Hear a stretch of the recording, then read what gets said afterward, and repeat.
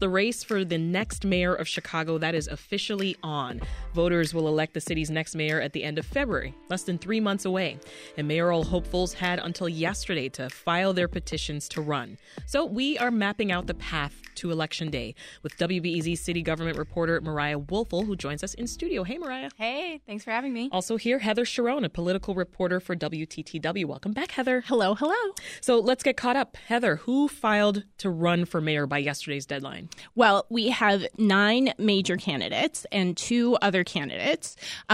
Lori Lightfoot is seeking to become the first woman to be re-elected Chicago mayor. Mm-hmm. We also have Jesus Chuy Garcia, who wants to leave Congress to become Chicago's mayor. And we have Cook County Commissioner Brandon Johnson, Alderman Sophia King, Alderman Roderick Sawyer, Paul Vallis, Willie Wilson, and Jamal Green. So we 11 in total. 11 in total. What does filing actually entail, Mariah? What do we mean when we say that? For mayor, you have to go out into the communities, collect 12,500 valid signatures. And so signatures can't be repeated. Constituents can't sign 2 of the same signatures for mayoral candidates. Turn in those signatures and then face and tests challenges by your political opponents to make sure that those are valid voters, valid signatures. On top of that, aldermanic candidates have to get 473 signatures to get on the ballot. And you also have to file economic interest statements to show how running for mayor, what conflicts of interest you might have. So other candidates can contest their petitions? And that's the phase that we're heading into now. Sounds like fun. So will all of these candidates end up on our ballots in February, Heather? I would be surprised. So the rule of thumb is that you want to come in to file with at least 3 times the number of signatures required, because out of every 3 signatures, really only 1 is going to be from a registered Chicago voter who has clearly identified their name, their address, and can be sort of checked against the rolls. So I think that right now people are not only scrutinizing the mayor's petitions, but also people like Cam Buckner, who came in with about 24,000 signatures, which is a little light. Yeah. I think we're also going to see people try to get Roderick Sawyer off the ballot because he declined to tell reporters how many signatures that he filed with, and that's typically not a great sign. So they are on the bubble, but people like Garcia, Lightfoot, Wilson are probably okay because they came in with more than 40,000 signatures. And that is typically sort of maybe it's not worth the time and the effort to go through those, because even if you kick out 20,000, you're still going to make the ballot. Mm-hmm. Well, here's something I'm curious about. As we mentioned, several of these candidates, they filed just yesterday, which was the last possible day.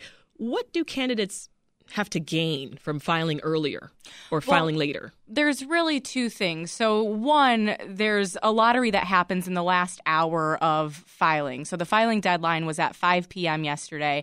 If you were in line by 4 p.m., you got a ticket to enter into a lottery to be the last name on the ballot. So candidates often fight for the first spot or the last spot, hoping that if you, particularly if you have lower name recognition or if a voter isn't as engaged, they'll just pick the first or the last person on the list. Okay.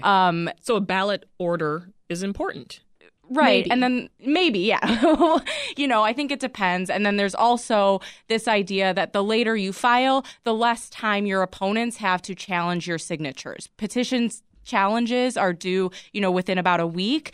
December 5th. December 5th. And so, if you file at 4 p.m. on November 28th versus the first day of filing a week prior, then that gives your political opponents 1 week less to challenge your petitions. Well, Mayor Lightfoot doesn't seem at all concerned about where her name lands on the ballot. Apparently, she said, quote, "They know who I am." Yeah, that's what she said. But she really defied the political wisdom by filing in the way that she did. So we were all set assuming that she was going to file with Garcia in that 4 p.m. hour to get on that last spot ballot. She didn't. She filed at 9 a.m.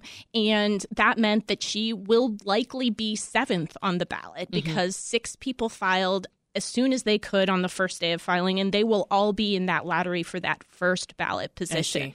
So now her idea is that I don't need any more name recognition, and that is really what can help somebody who's in the first or the last place. However, every other incumbent mayor in modern political history in Chicago has shown up at 9 a.m. with an overwhelming number of petitions. Rahm Emanuel did it that way. Richard M. Daley did it that way. Richard J. Daley did it that way. Lightfoot turned in about 40,000 signatures. Wow. Willie Wilson turned in 60,000 signatures. Jesus Chuy Garcia turned in somewhere in the neighborhood of 48,000 signatures, so which means she's really in the middle of the pack. So petition filing is one of those sort of dog and pony shows where you flex your political muscle, you've got your supporters, you've got signs, and if Lightfoot, who has faced a lot of questions about whether she will be reelected, meant to use this filing as sort of a demonstration of her power, I don't think that she achieved that. Yeah. Mariah, Cook County Commissioner Brandon Johnson has this endorsement that we've talked about from the Chicago Teachers Union.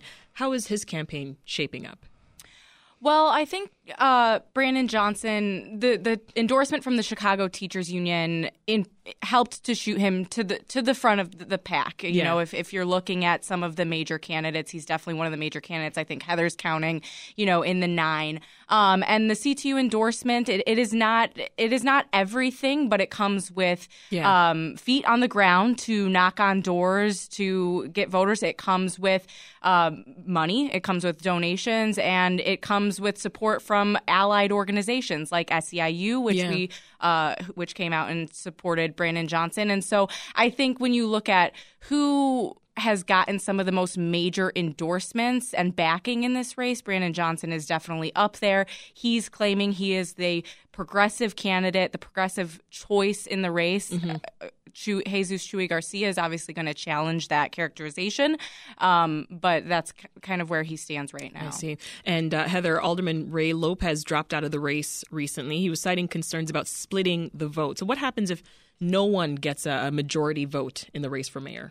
I think it is probably likely that with 9 major candidates on the ballot, nobody will get a majority on February 28th, which means the top 2 candidates will go to a runoff on April 4th.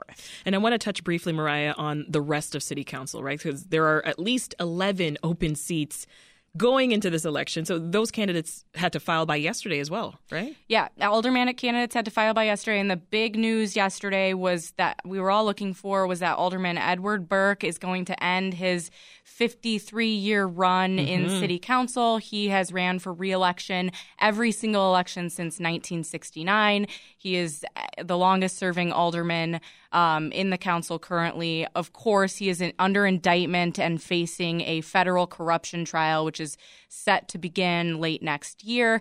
And he was also facing 2 other challengers who are eyeing his ward, which had been reshaped in the remap last year to, kind of pull away some of Burke's support. So he had multiple factors working against him and quietly decided not to file his petition. Very interesting. Well, before we go, as I said, we've got just under 3 months until Election Day. It's on February 28th. What are you watching for in the coming weeks, Mariah?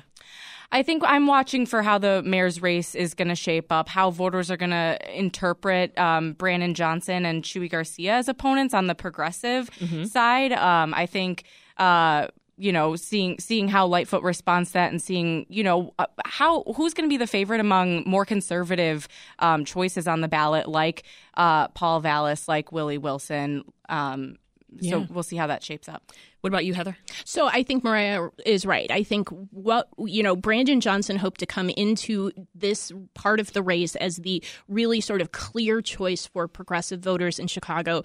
And the organizations that have backed him have been really working for the better part of the year to make him the sole option for progressive voters. That did not happen with Jesus Chuy Garcia's decision to enter into the race. And that means that progressives in Chicago are going to face real tests about who they want to represent them going forward.